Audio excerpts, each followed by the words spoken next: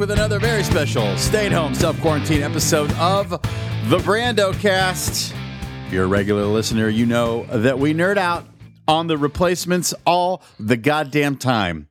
Recently, we were graced with the presence of Mr. Peter Jesperson to talk about the Rhino Records 40th anniversary reissue of Sorry Ma Forgot to Take Out the Trash.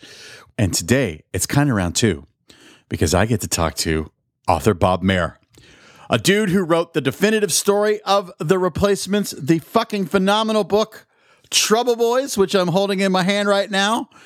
Most importantly, Bob won a goddamn Grammy for his liner notes on Dead Man's Pop, and now he's back with an awesome booklet in the Sorry Ma set, which I have here in my hand as well, and I hope he's nominated for another liner notes Grammy. I think he will be. So, ladies and gentlemen, without further ado, please welcome Mr. Bob Mehr.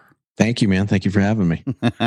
Well, dude, I kind of feel like you're like an unofficial member of the band now in a way. Don't put that on me. I don't want to accrue no, that I would never presume. But I've been lucky in that sort of as an outgrowth of kind of doing the book.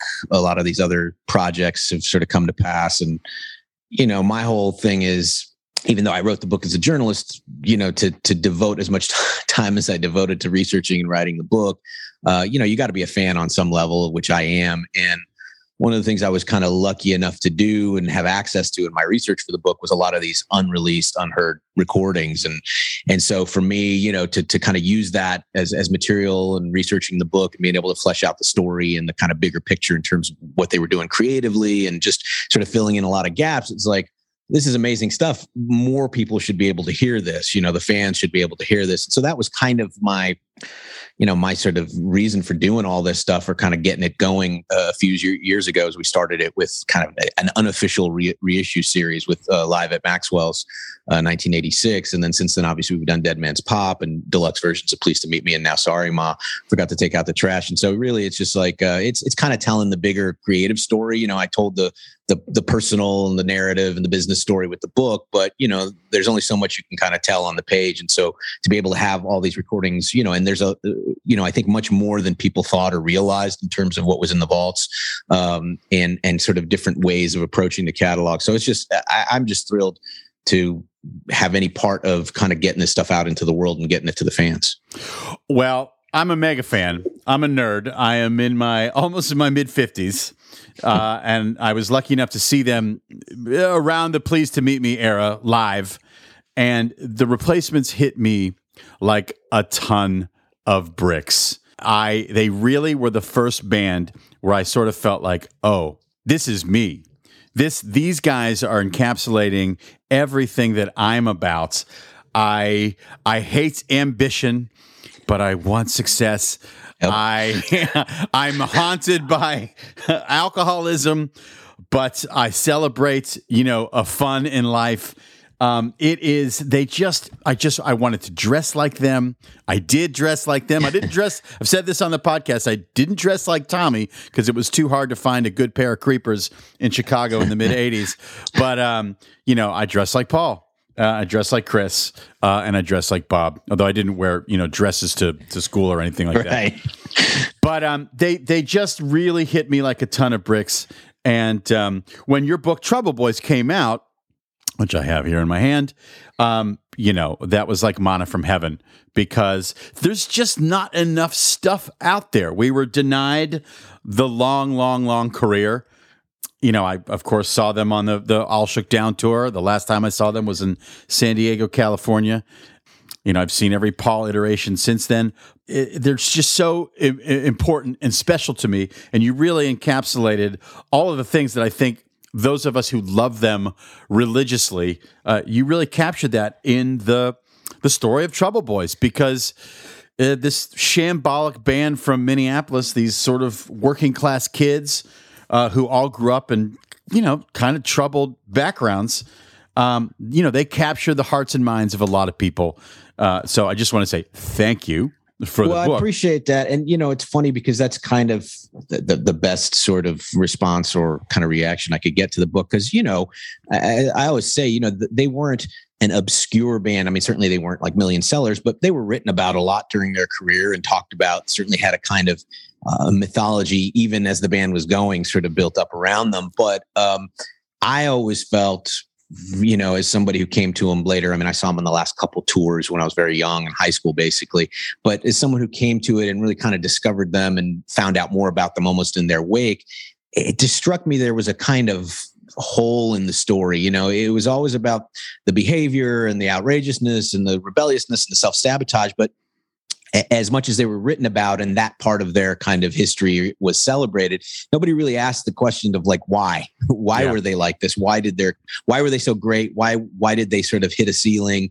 Why, what was the power that was inherent in the band and the music? Why did people connect like yourself on such a deep and sort of primal level almost with what they were doing? And so those were really the kind of the questions that I wanted to answer. And like a lot of things, it seemed like maybe that stuff lay in their roots and their personal backgrounds, because to me, it always seemed like, even without knowing it, even as I was going there, whatever it was about the Replacements that all of us were drawn to was kind of an unspoken thing, but there was something there. And what it came to me to be is that there wasn't a whole lot of separation between who they were and what they were, as a band. I think with some acts, some bands, that's what they are. They're acts. The band is different, and maybe there's bits and pieces of their personal life. But for me, like with the Replacements, I think they were incapable of sort of separating themselves in that way. And I think so what you're getting is almost on an unspoken sort of just intuitive level as a fan, you're getting like, this is real. There's something about this. The pain is real. The chaos is real. The celebration is real. All of that is there. And again, they weren't ones really to articulate it, although Paul did to a certain extent in the songs. I mean, something like Here Comes a Regular or Within Your Reach or whatever, on down the line, I think. But they sort of presented that their armor was kind of this self-effacing, we don't know what we're doing. We're fools. We're clowns, that kind of thing. But obviously there was something deeper and more profound there that was evident in the music, but I think also clear in the way people responded to them. And so my sort of the journey of the book really was to kind of understand what that power was and where it came from. And in a lot of cases, it sprung from sort of dark stuff and pain and tragedy in terms of some of their early lives, and just the kind of, and a context of being from the Midwest from a certain period of time. But Bob and Paul were both born, at the tail end of the 50s. And, Tommy was born in the middle of the 60s. And so there's a kind of scope there too, in terms of what their influences were, what their raising was, and all that stuff. And I tried to sort of get into that. So that's kind of really the book became, for me, as much as telling the basics of their history as a band, it also became kind of understanding what it was that made them so special to so many people and affected people so deeply, despite not having, big hits or big record sales or big exposure, past a certain point. Well, they were authentic. And that's what read to me. It's funny because I was born in Pittsburgh. Mm-hmm. I grew up my teen years in Albuquerque, New Mexico. And Albuquerque, New Mexico in the early 80s was metal. Everyone who listens to this podcast knows I've seen Iron Maiden a million times, Dio, Rush, Van Halen, AC/DC. But by the time I'm starting to get closer to college age, that's when the Replacements came into me. And I went to school in Chicago in 1986. They were big stars in Chicago, and they were huge stars in Chicago. Oh my God, they were fucking massive. And all their shows at the Riviera, the Aragon Ballroom, even the early shows at the Cabaret Metro. I mean, they were beloved in Chicago. They were my gateway to Soul Asylum and Husker Du and all that other great Midwest music. But I'm envious of you because I feel like you're inside the palace walls. You know what I mean? Your very hard work with this band, in conjunction with these releases and your own book. I think I just want to know if you're just having fun on this ride. It's always it's rewarding. Anything with those guys is always even at 30 years after the fact, their career is difficult, and in the sense it's difficult and it's easy. It's difficult because Paul and Tommy, who, for all intents and purposes at this point kind of are the band. I mean, Chris, we keep him apprised of stuff, but Chris is more kind of into his art world and stuff, and his art career. But they have historically, until I think the reunion in 2013, had a really complicated relationship with their past. I think in the immediate aftermath of the band breaking up in 91 or whatever, I think both Paul and Tommy felt like, well, there was a feeling like this band had failed, which I don't think is actually true, but they hadn't succeeded on the level that certainly everybody wanted and they probably wanted for themselves. And, it kind of ground to a halt in a sense. And I think in the immediate aftermath of that, as I say, I think both Paul and Tommy were looking to move on to other bands, to their solo projects, to something that maybe would equal or surpass the Replacements. And I think the funny thing that happened in that sort of 20-year gap after the band broke up is it became clear that the Replacements' reputation grew, the records continued to be discovered. They just became a bigger band almost in the aftermath. And I think it became clear what their influence was on other bands. And so it turned out that maybe the Replacements is the biggest and the best thing we're ever going to do. And I think it took a while for them to sort of be comfortable with that as your legacy, because nobody wants to, Tommy, the band was Tommy was 24 when the band broke up. As a 24-year-old, you're not thinking, well, that was my career, or Paul was, 29 or 30 when it happened. And I think even though they've had both good solo careers and done interesting things, I mean, Jesus Christ, Tommy was in Guns N' Roses. He was Axl Rose's, lieutenant for 17 years, which is a bizarre and amazing development in itself. I just think the Replacements became bigger in that period. And I think even after Bob's death, it was still something difficult to revisit and sort of contemplate as far as a legacy or whatever. And it really wasn't until about the time of the 2008 reissues that Peter Jesperson did, and was the first kind of, exhumation of their catalog or going back through the albums. And that's about when I started working on the book, that I just caught him at the right time, where it was like, okay, enough time had passed from Bob's passing, enough time had passed from the band breaking up. They're older, Paul has a kid, Tommy has, a couple kids. They're just at a different point and place in life where they could sort of finally, I think, because of all the baggage and the pain and the sort of disappointment, finally look back and see what it was that they had built, this great thing that now had sort of become this huge legacy. So, it's one of those things where they were okay to do that. But at the same time, now even it's hard for them still to go back. I mean, they're not the kind of guys to go and sit necessarily and labor over remixes or alternate tracks. So, I mean, I talked to them and their management, and I've been lucky in that because we had a success with Maxwell's, which was the first in the series. And then we were able to do something more ambitious with Dead Man Pop, and the response, critical and commercial, has been so good to this stuff. And for the last couple, they've said, okay, we trust you. It's really, with those guys, they're not the most trusting people in the world, but after 13, 14 years of essentially working with them, and I think the success of the book too, I think they're willing and able to be like, okay, we're not going to tend to and cater this legacy as far as reissues or anything else, but, we'll sort of hand it off to you and to me and to Jason Jones at Rhino, who's been a great partner in all this. And in this case, Peter was involved with the Sorry Ma reissue. So, I mean, I consider myself lucky. And so it's easy in one sense because they've sort of been like, okay, you do it. But also, it's nothing's ever easy with those guys either. They're just, a leopard can't change its spots or whatever. So, it's always hard work, but, I feel like what we've done has been pretty rewarding, and the response obviously has been very gratifying. So, I have had a lot of fun, but I'm just happy that these things exist, and that frankly, 10 years ago, even, or 12 years ago, it'd be hard to imagine like a 4-disc, 1 LP, big box set retrospective of something like Sorry Ma. So I think between their reunion and the book and the success we had with the earlier reissues, we kind of created an environment, and just the kind of audience sort of growing. We created a situation where, and with Rhino's help, where it's like, okay, we can do this stuff, treat them the way the Beatles are treated, the Stones are treated, the way the great bands and artists, because I think they're on that level, and certainly for a lot of people. And so it's just nice to have the opportunity to kind of do these things the right way and sort of expand on what it was they did creatively. I think sometimes they get a little, not short shrift, but overlooked because their myth and the romance of the band is so like big and sort of outsized. Sometimes the work actually gets forgotten. And I think that's the most interesting thing about Sorry Ma is you hear even at that early stage how hard they were working and how much creativity was happening as this band was evolving at a very early stage. So it's really the product is the most rewarding thing for me. Well, let's go in depth on the latest Log on the Fire. The awesome Rhino re-release bundle 40th anniversary celebration of Sorry Ma. I want to read something for the listeners, something you wrote in this very extensive this book that's just, by the way, it has the best pictures of the Replacements too. Yeah, I mean, that's another thing I should mention. There's a couple we found. I'd spent, as I started on the book, which was about 2008, I knew there was no photos of them at the Longhorn, which was the first, place they played in Minneapolis. And it would have been the first photos taken of them in July of 80. So within weeks of them connecting with Peter and getting on real stages. And there's about, I think, 4 or 5 photos, 6 maybe from that session. This woman who was a photographer, a local magazine, and who later went on to Jean Pierre, who went on to work for the St. Paul paper. I knew she had these negatives, and I literally chased her for 12 years to get these photos. And finally, she retired from the paper. And then out of the blue one day, after I hadn't heard from her for years, she sent me a screen grab of actually one of the photos that's on page 13 or 14 of the booklet.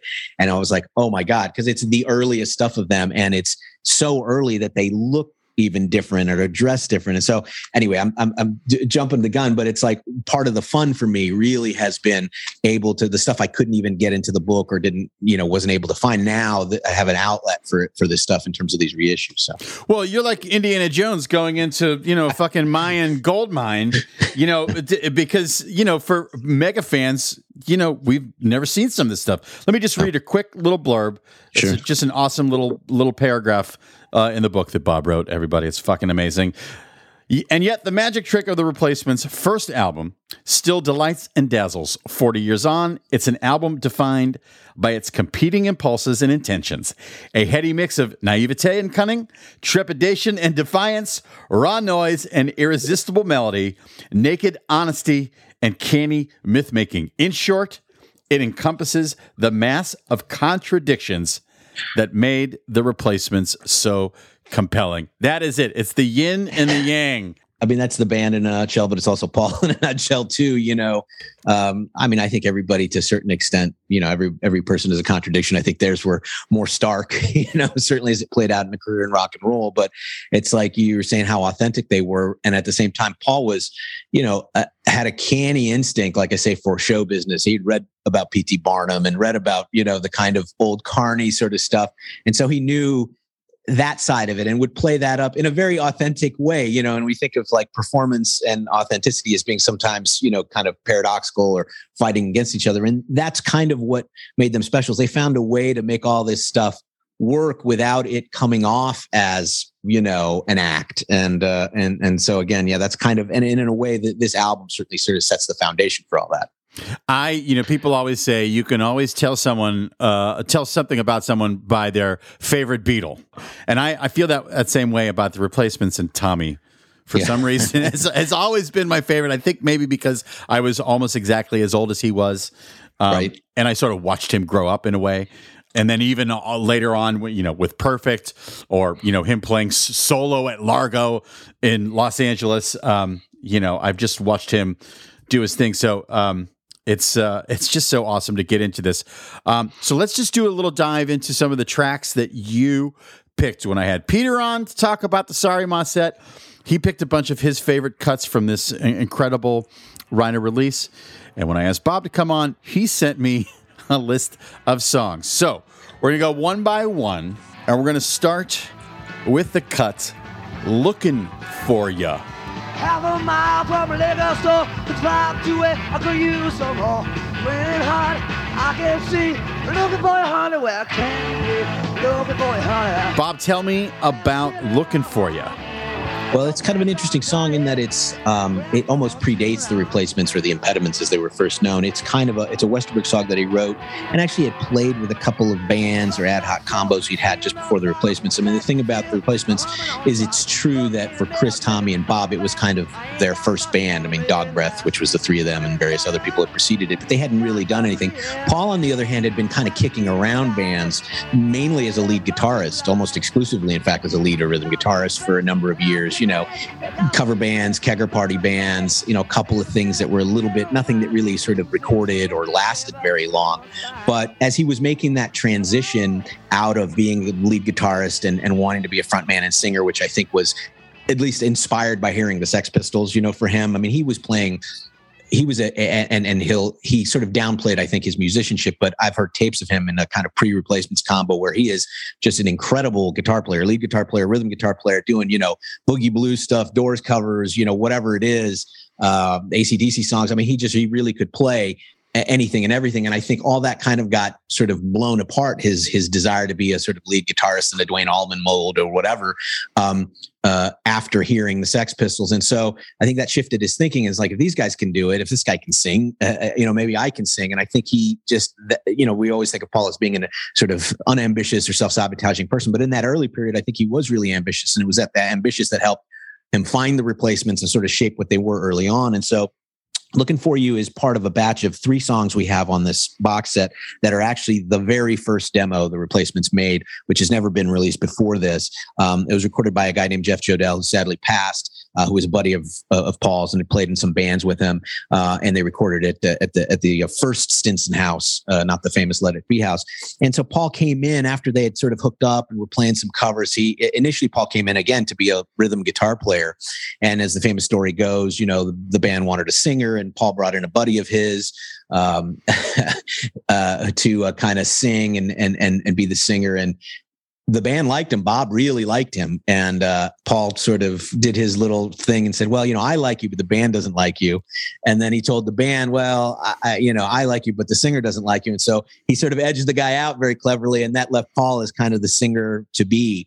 And at around that time, he came with a group of songs that he had, Try Me, which I know Peter was one of his picks, and She's Firm. And then this song, Looking For You. Looking For You is really interesting because it kind of hints at Paul's blues roots. There was a big kind of Minneapolis blues scene in the West Bank, Kerner, Glover, and Ray, and Lamont Cranston, Willie Murphy. There was a kind of West Bank by the university blues scene. And Paul, I think his older brother, kind of was in the blues and bluegrass and folk was a kind of thing. And I think Paul, one of the things he was a kind of early building block for him was blues stuff, and through his brother and his brother's Fence. And again, a little bit of the residue of what was happening locally. In Minneapolis pre-New Wave, there wasn't a whole lot of original music. And the original music was the old kind of, again, the residue of Dylan in a way, West Bank folk and blues scene. And so I think this song has its roots in that. I mean, it's sort of blues structured, but again, like a lot of Paul's songs, it's about his world and trying to get liquor, trying to score or whatever. And this song, obviously, famously later on Hootenanny became Love Lines, which was kind of Paul reading an issue of the City Pages and riffing along to it. And then they did a version of it for a comp around that time or a little later than this. But this is the original first version that he did. And it was the first original song I think he wrote complete start to finish that everyone noticed was like, whoa, this is something you might actually be a songwriter. As I say, he played it with a couple of his buddies.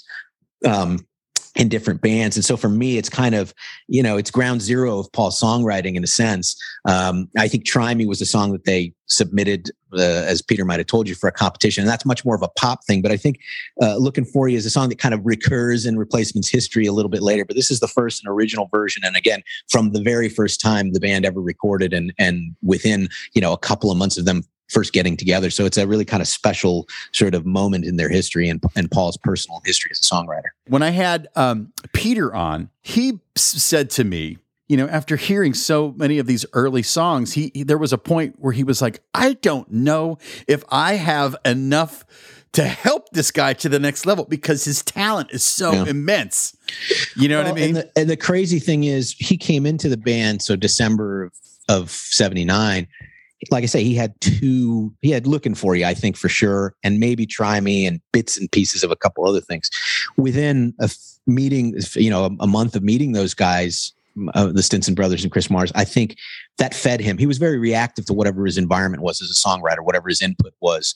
And certainly meeting the Replacements and sort of feeling that initial chemistry was a real stimulus, I think, to his songwriting. So he went from, being a halfway, not even a singer and a halfway songwriter to being a songwriter and a singer, and then having 2 songs to 8 songs to 20 songs to by that first year.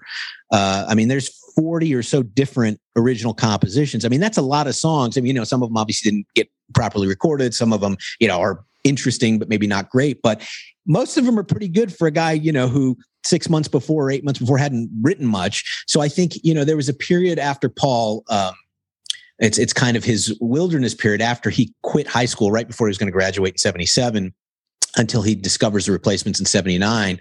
He was playing around with people. He was going to the library, checking out records, self-educating and books and reading.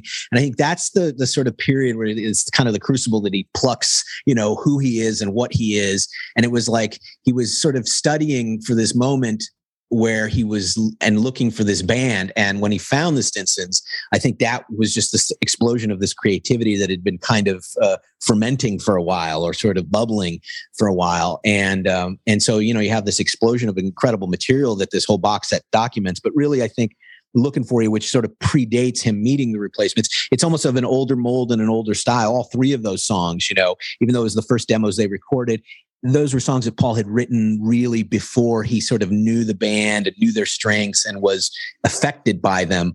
So it's almost a kind of pre-Replacements, even though it's recorded by the Replacements, or the Impediments technically when they did these.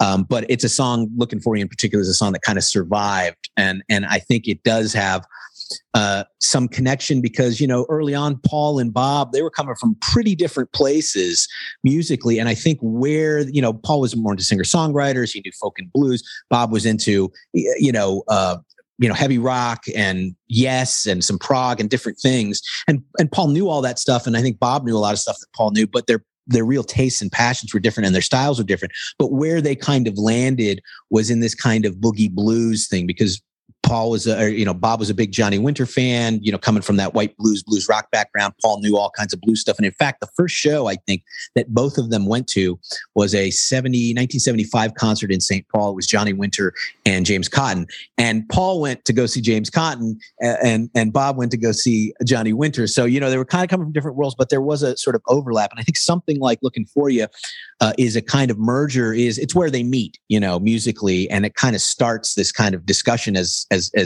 musicians, as guitarists, that sort of evolves, you know, over the course of those months and into the first album. As a Replacement nerd, I could listen to this all day long.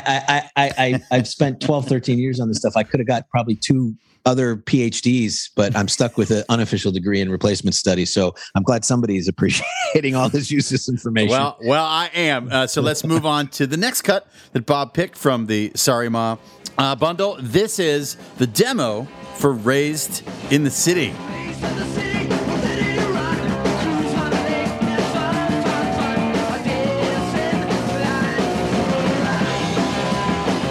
All right, tell me about this one. Well, so this is kind of the eureka moment in the band's history. So after they had done their first demo with Try Me and She's Firm and Looking For You, they had sent Try Me to Twin Tone, sort of unknowingly. Had sent it to Twin Tone because Twin Tone and a local radio station were doing a compilation album, you know, taking entries, and it's called the Songwriter Album. And there was a kind of panel of judges who were judging these entries. So it wasn't a typical Twin Tone project. And somehow it never got to Peter Jesperson, Try Me, the song that they had submitted, and maybe it's not even clear, they might have submitted one or two of these other songs. So that was their first demo. In that interim, you know, from them sending and getting a nice formal rejection letter from Twin Tone and this radio station saying, yeah, we don't want this, they were playing more and rehearsing more. And by that point, Paul had written a new batch of songs, which included, which were the first 4 songs on the demo that eventually he passed to Peter Jesperson, who was, you know, the manager of Orfolk Records and the head of Twin Tone, and was a DJ at the Longhorn and would help get bands booked there. And so they submitted it to Peter, this new demo, to get a gig at the Longhorn. Of course, Peter hears it, flips. I'm sure he told you that story, and says, "Do you want a record deal?" Basically, which, you know, was kind of light years beyond anything they could have expected at that point. But what I think Peter heard, and what is really the magic of the band, and what's very cool about this box set, is now with that first demo, you can hear how much they sort of the sound changes, evolves, and the power of what Paul has now figured out in terms of his songwriting and how it works for this band. And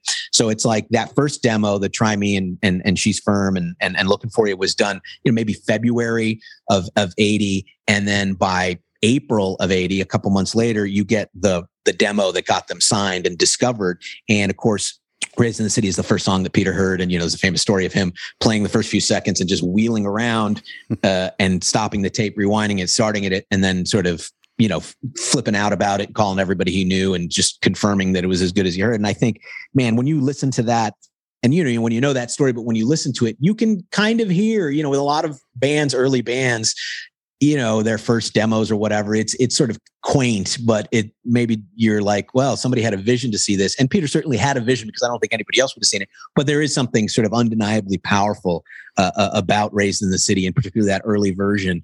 You know, again, it's funny and it's very cool.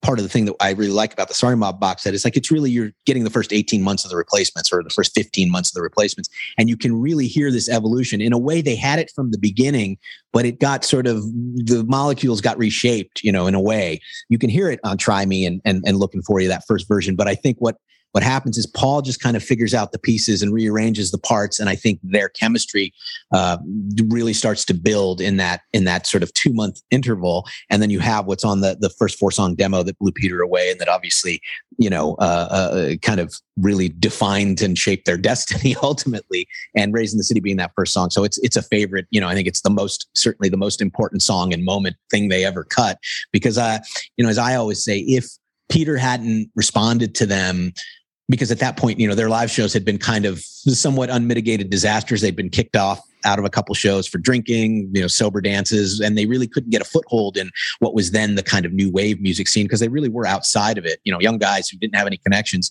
And that's why they went to Peter. They were looking for an in just to get gigs. And what they happened, obviously, they got a record deal and a career out of it. But I think if somehow they hadn't captured that magic on this demo, and if Peter hadn't had the sort of right set of ears to sort of hear it and be bowled away by it, or even just play it, if he had a pile of demos, he might have missed it, and if Paul hadn't been determined, because I think he sort of bugged Peter a little bit about it, my feeling is I can't see them, knowing who they were and what their sort of limitations were. I mean, the joke is none of them had a driver's license, so none of them could even get to a gig, really. So they had to have somebody to drive them and take care of them. And they're often lumped into that DIY sort of era of 80s, but they're the opposite of DIY. They had somebody driving them from gig number 3. Peter. I mean? Peter. So, but my feeling is, a long way of saying this is, I'm not sure a band without, that was just sort of knocking their head against the wall, even just to get a gig, had already been rejected once by their first demo. And, Minneapolis, there wasn't a whole lot of other options other than Twin Tone for a band like that. I'm not sure they would have lasted much longer, And so I think it's kind of, as much of the Replacements history is, it's dumb luck and timing, and having the right people to sort of back you at the right time allowed them to sort of go on for 12 years and 8 albums. I think there was a lot of points they could have combusted, but certainly the critical moment is having someone who not only validated, what you're doing is good, sort of helping them sort of get into the scene, became their booster and champion in terms of Peter, but also just sort of was there at the right moment so that they didn't fray and fall apart. Because Paul had been in shit tons of bands that, didn't had that same thing. They never really came together. They didn't get encouragement. They couldn't get gigs, and we went on to the next thing. Now, I do think Paul was so talented that, maybe he would have found his voice as a songwriter, maybe would have found another opportunity down the line. But, the stranger things have happened where talented people, if they don't get sort of the right encouragement and the right opportunity at the right moment, they just exist in their bedroom for the rest of their life. I don't know that I think Paul personally, I think he would have found a way, because I think his songwriting voice, but he's also proven to be somebody that isn't completely mainstream. And so the way he came into it and had gained his success was kind of through this independent world, this alternative world, and then ultimately to the major labels. Maybe there would have never been the person to sort of encourage him or put him in a position to succeed on any level. And, that's a kind of strange and frightening thought, to think how different history could have been if this record or this tape and this demo and this song in particular hadn't been sort of received by the right person at the right time. Well, I think Peter's love and enthusiasm also helped them sort of skip a bunch of the steps that the other old school Minneapolis bands thought they had to go through to get to the promised land. Right. I mean, I know that's a part of their story, that a lot of some of the other bands were like, hey, get back in line. You guys aren't ready for a recording contract, to put out an album. Almost, I don't know if there was a How Dare You. I know they were loved by. There was a little bit of that, I mean, there was like in any local scene, there's a kind of pecking order, and, people are expected to sort of pay their dues. And, Paul talks about that at the time. He said, there was some, grousing because Peter sort of jumped them ahead of the line because he was so passionate about them and sort of put them, kind of in a position to succeed on the label and in the scene. But, Paul says it in the song, I can't wait forever. I can't wait that long, they were not the most patient of people, Paul in particular. So I think, I think there's a quote in the book where, from an interview from right around that time, even before the first album, he says, who says you have to pay your dues? It's sort of like that. So I think there was a sense of that, but there was also a sense of, I think in Paul's case, of like, if we don't do this now, this thing might fall apart. Because I think that as powerful as the chemistry was, it was also just as combustible as, history would sort of prove. And so I think if I think Paul always had a sense of a clock kind of ticking, in a sense, both in terms of his interest in sort of keeping going with something that it wasn't necessarily going to succeed or didn't have promise, but also just, the nature of a band that doesn't really get the opportunities. And so I think he was like, fuck it, we got this opportunity. Who doesn't care, who pays their dues or who thinks it's okay. And obviously very quickly they proved that they were worthy of Peter's interest and Twin Tone's interest and sort of, justification of being, who they were and what they were and the career they had.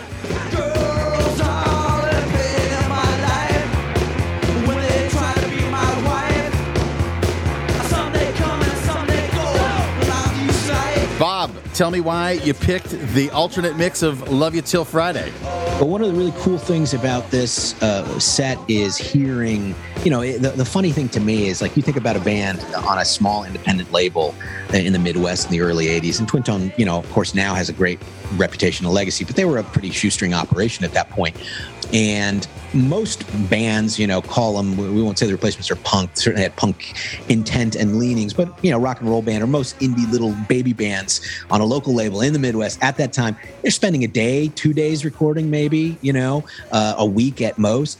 But the Replacements, I think because of Peter and because I think everybody felt like this is an important band that could be an important band. There's something special here. They spent a lot of time and a lot of different recording setups trying to get this right. Initially they did a demo session, which was really kind of an audition for Peter's partner, Paul Stark, which is also represented on here. And that's, I think, some amazing stuff. I mean, they were really at that point kind of playing for their lives and their careers. You can almost hear that in the Twin Tone demo.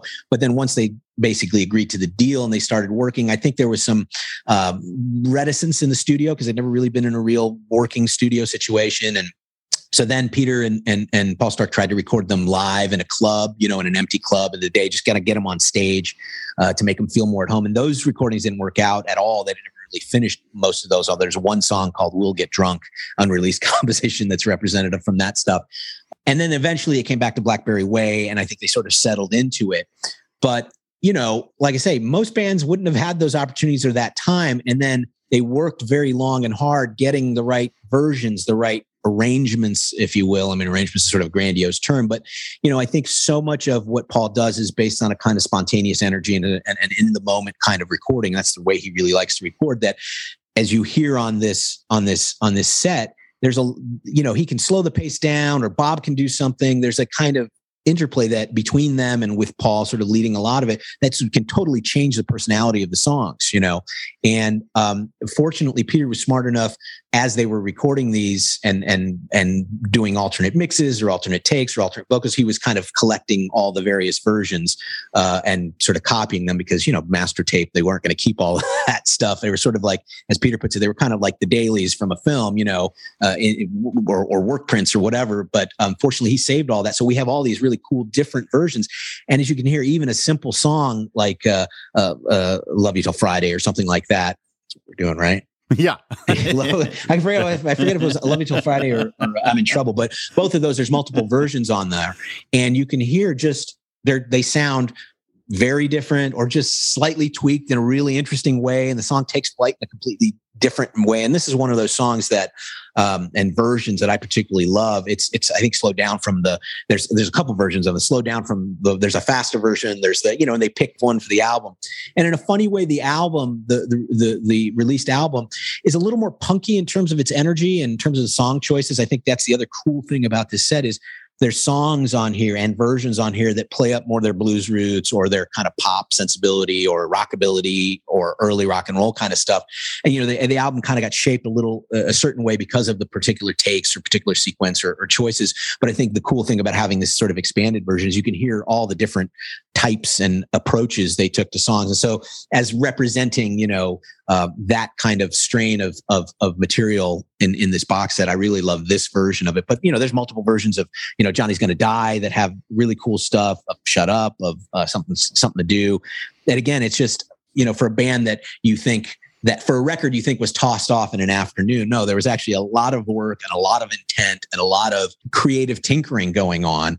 And, within a sort of confined palette. I mean, obviously they're not putting strings and horns on things or doing weird arrangements, but it's almost a kind of a live spontaneity to the alternate versions that really comes through. And again, it's interesting to hear where the band takes songs or where Paul takes vocals or where Bob takes certain guitar things. And so that's kind of, if you know this record and know it well, as I'm sure most fans do, it's really exciting and sort of instructive to hear how much creativity and how much creative freedom they had and intent and ambition, while they were making this album. And that version of Love You Till Friday is kind of, and, again, as I sort of parenthetically mentioned, the version of I'm in Trouble or Johnny's Gonna Die, you hear those studio alternates and you get a whole different sort of picture and version of the record.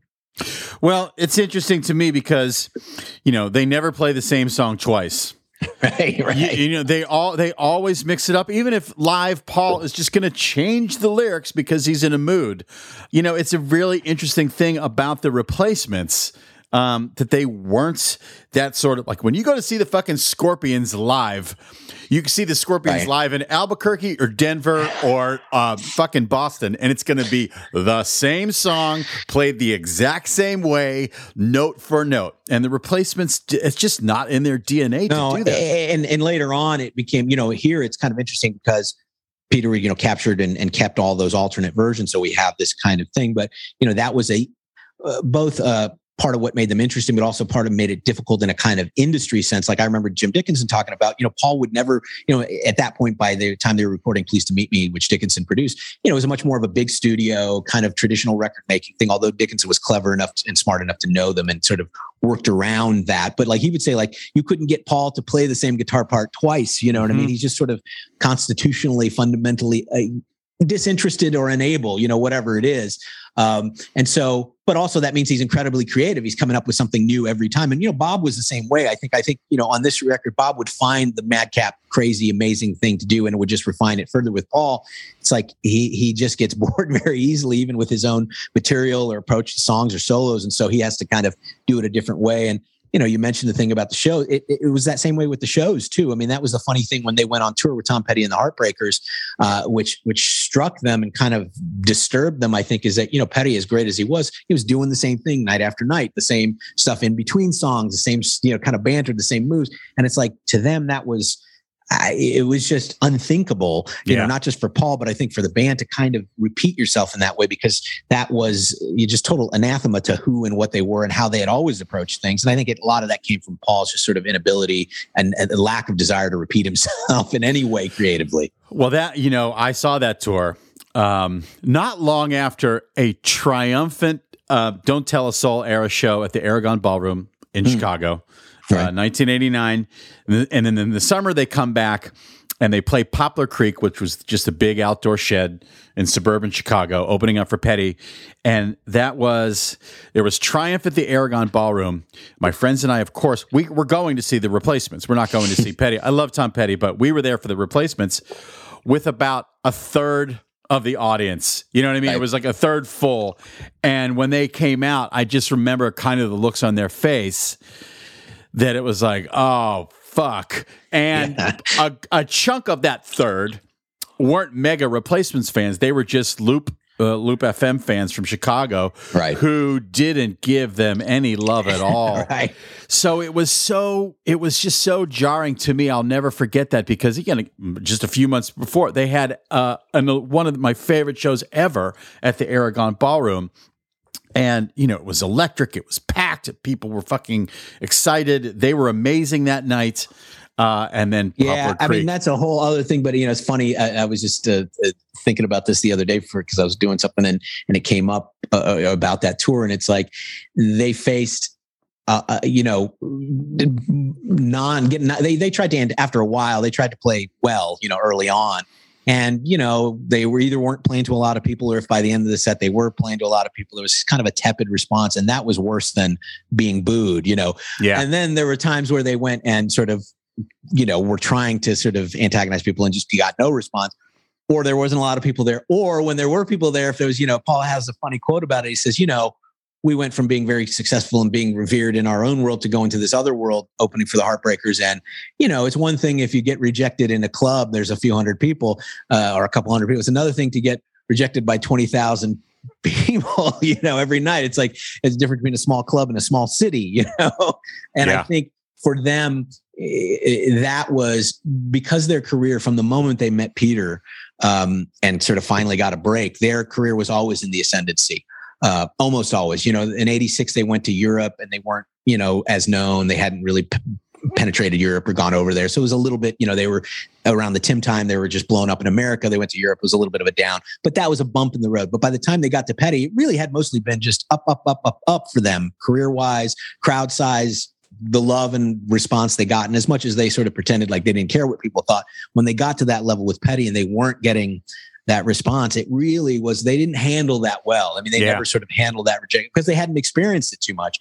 And I think that whole tour obviously opened their eyes a lot about what you have to do and be and how you have to be to succeed on that level professionally. And I don't think they had the stomach for it, had the desire for it, or really wanted it. And very soon after, Paul really tried to break up the band. Of course, they ended up making All Shook Down, but obviously that's many years hence. But it's interesting that those tendencies, a kind of an aversion to repetition, an aversion to sort of kind of creatively repeating yourself, an aversion to sort of doing the same thing over and over, is really something that dictates their career from the start. And it's interesting to hear on this box that you hear it in a positive way with all these, different versions of the songs and how it goes. And of course, later, once they got into the more of the industry game and the music business game, that tendency to kind of hurt them ultimately. But, like I say, everything was always there with them from the beginning, and it just kind of got exposed over time, in one way or the other. As a fan during that era, during the Don't Tell a Soul era, as a fan, I felt like there was so much pressure on them to reach REM success. Sure. Yeah. Like there was for a lot of other, in the days before Nirvana, the indie bands. Yeah, that was the barometer. That was the bar that had been set by that point. Yeah. Right. So. And with the monster deals that, the jump to Warner Brothers for REM. I mean, it was just such a part of the thing. And I just felt like, well, they just didn't want that or play the game that you said it. Yeah. They didn't want to do the things that you had to do to get to that thing. The talent was there, but the game obviously was something that was insufferable for them. Yeah. But it's interesting too, because, and going back to this record is, people always talk about that sort of the conflict that Paul had in terms of going for it or whatever. And I think that was much more about, like you say, playing the game. I think creatively, they always went for it. You know what I mean? And maybe never as much, as they did on this first record. Yes, they were more ambitious with the later records, Don't Tell a Soul, and what we did, in the version of Dead Man's Pop that we put out. I think that really shows how hard they were working at a very high level in terms of major label recording and working with a great producer, Matt Wallace, and at big studios. They were really trying something creatively. And, I think the middle records, they were on the road so much, with Let It Be and Tim, there aren't that many outtakes. There weren't as many songs because once you get on the road, you're not at home, you're not rehearsing as much. And I think the period where they were really both the most ambitious because, they hadn't achieved anything yet, and the most creatively sort of hunkered down was in this period, as you would be, because it was new and they were discovering. Every day was a kind of discovery of who and what they could be and the potential. And Paul, as I say, went from 2 songs to 40 songs. I mean, that's, there's a lot of, like I say, with this set, it really is kind of being thrown in the midst of that storm of creativity that was the Replacements for those first 15 months. And again, the alternates on this, particularly the alternates of familiar songs that ended up on the record, really just give you a window into that process and that period. All right.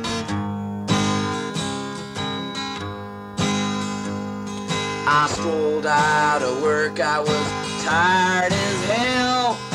Another day is gone. Oh, well. You picked If Only You Were Lonely, the alternate version of that, which has a little bit of a different tempo, has even kind of a country-ish feel. Right. One of the things we wanted to hope we got okay on, and we did with Paul, a couple of his home demos had been on previous releases, but we knew there was some more from this specific period. Some of them came from later, but this was all, sort of fall of 80, early 81. And of course, If Only You Were Lonely, very crucial song in their catalog, the B-side of their first single. It was Paul solo track, essentially, as the B-side. It was a total, acoustic, country-ish kind of, written almost as a tongue-in-cheek country song, but it really has a kind of pathos in it as well. And one of the things we found, there's a couple songs, and I know Peter picked one of them on there, You're Pretty When You're Rude. And it shows that's a real fingerpicky kind of Leo Kottke song, who was somebody Paul knew. And again, harkens back to Paul's bluegrass and folk roots, and also his guitar expertise, which was, he really kind of downplayed and let Bob really kind of shine in that way in the band. And so as we were listening to the original sort of tapes that Paul had brought over for Peter that he had all these years, you kind of hear You're Pretty When You're Rude, which to me, if you listen to it, I mean, it sounds like a Jeff Tweedy, Uncle Tupelo track. I mean, he sounds like Jeff. He's inventing Jeff Tweedy on that track in a way. I mean, it's shocking sometimes even how similar their voices sort of sound. And, Tweedy later and has told me, I learned to write songs from Paul Westerberg, and he saw them in '83. Anyway, as he's doing that song, You're Pretty When You're Rude, which is a real country folk fingerpicky type thing, you hear it sort of almost evolve into If Only You Were Lonely. And then there's multiple takes of him sort of really writing the song, which is what this version that we call the kind of If Only You Were Lonely working version, solo home demo, is. He's writing the song. And I just found it so intriguing, even though it was in kind of bits and pieces. We've sort of edited together like what it was like as he was working the song out. And you hear it sort of you hear him kind of take the You're Pretty When You're Rude sort of riff and sort of fingerpicky stuff. And then it kind of evolves. And then you hear him find the If Only You Were Lonely hook. And then the little bit of it is him writing the song. And there's a funny version where he stops. There's a line, he says, woman, shut your mouth. Where's my dog? And it's like, he's taking it too far, and he stops and is laughing at himself. And it's like such a rare peak for a guy who's, mostly been pretty private about his process and doesn't like to sort of talk about it. It's so cool to hear him at such a young age, just writing, creating, finding these sort of within these forms of like folk and country picking stuff, finding his voice, as Paul Westerberg, the sort of smart ass songwriter who could sort of make you laugh and make you cry at the same time, which is, probably the rarest gift that a songwriter has. I think there's only a handful of people who really ever been able to do that. I mean, Dylan could do that. John Prine certainly can do it. And this is Prine-esque in a way, I think. And so it's just an amazing, it's less of a song than it is a snapshot of a guy's creative process. Paul Westerberg at 19 years old in his bedroom, sort of writing this iconic song and still figuring it out. But it's just such a compelling sort of moment, and of audio verite or whatever you could document of that process. Let me ask you about one more song, and I'll let you go because we're running out of time here. One of my favorite songs on this entire collection is the song We'll Get Drunk. Right.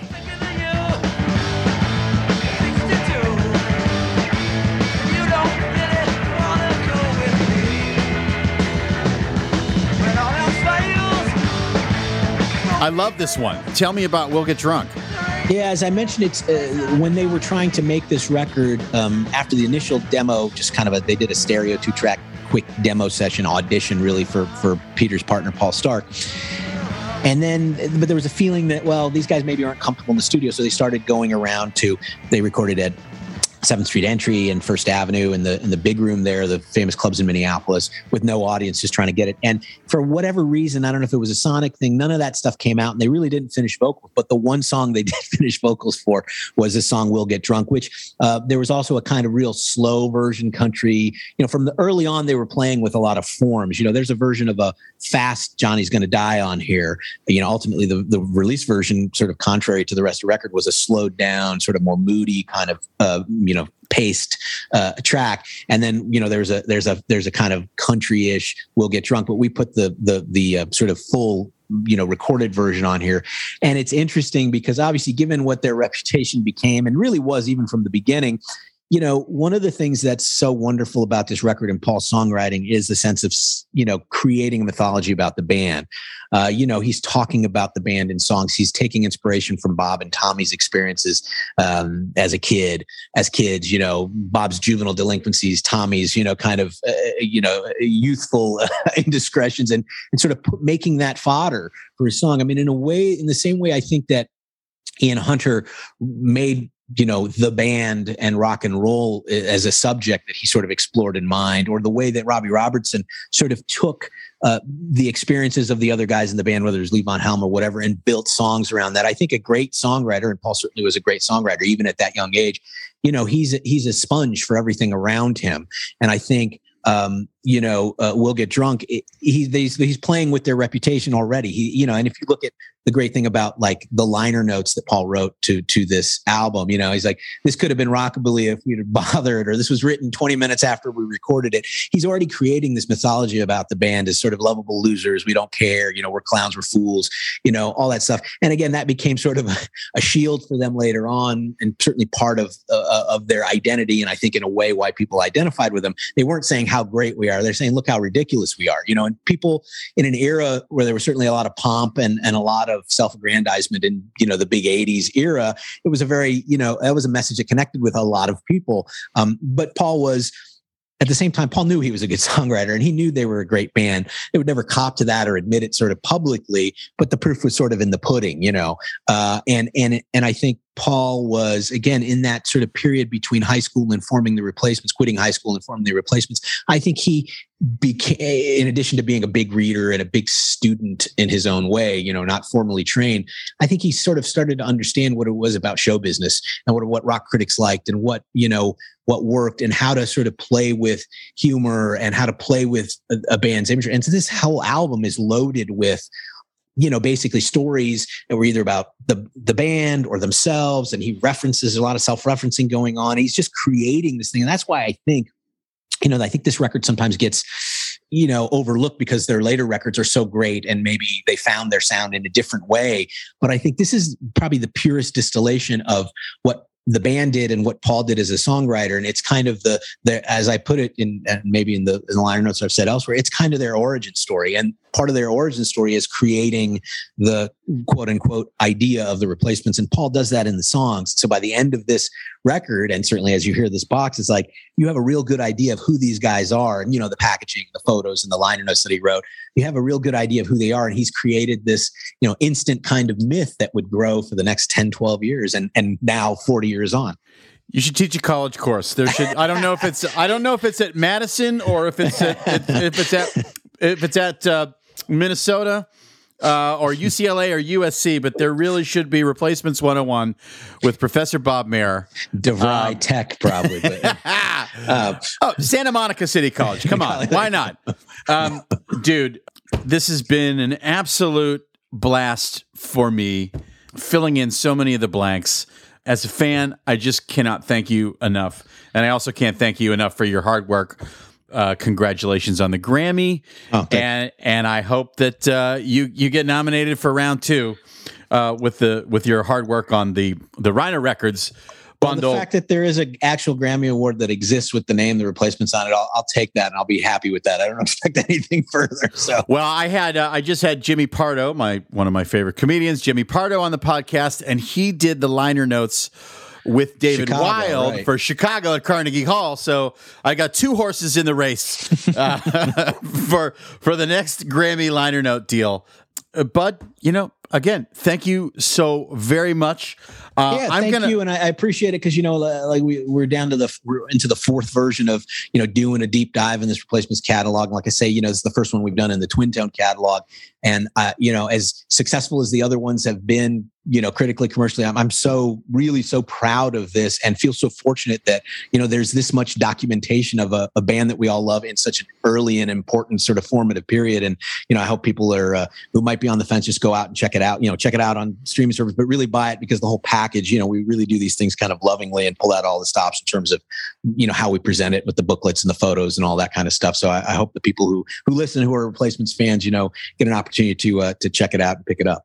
Well, you're working really hard to bring new fans to the party, and that's a big deal for someone like me too. You don't have to say yes or no, but I do hope that Trouble Boys will be on the big screen at some point in the not too distant future. I know how impossible it is to get those things done here in the city of Los Angeles. I have dabbled in that myself, and it is endless heartbreak. But that's all I'll say about that. We've had some unlikely things happen between the book and these things, and so hopefully, down the line, who knows? It's from your lips to God's ears. Exactly. Well, there are so many fucking obstacles in the sausage factory. So, but again, so much great work, and thank you so much for doing the Brandocast today. Appreciate it, man. My pleasure. Thank you again. All right, and to the rest of you, thank you so much for liking, listening, subscribing. So many great guests coming down the pike, but come on, how fun was that? Hanging out with Bob Mehr, the author of Trouble Boys. And, go pick that up. That's out there, people. You got to get that book, as I do. And, of course, the Brandocast is produced by Mr. Richard Sheltinga. I'm going to play us out with another cut that Bob picked. This is the live version of Trouble Boys that comes with the set. It's from their show at the 7th Street Entry on January 23rd, 1981. So until the next time, cats and kittens. Trouble boys came in.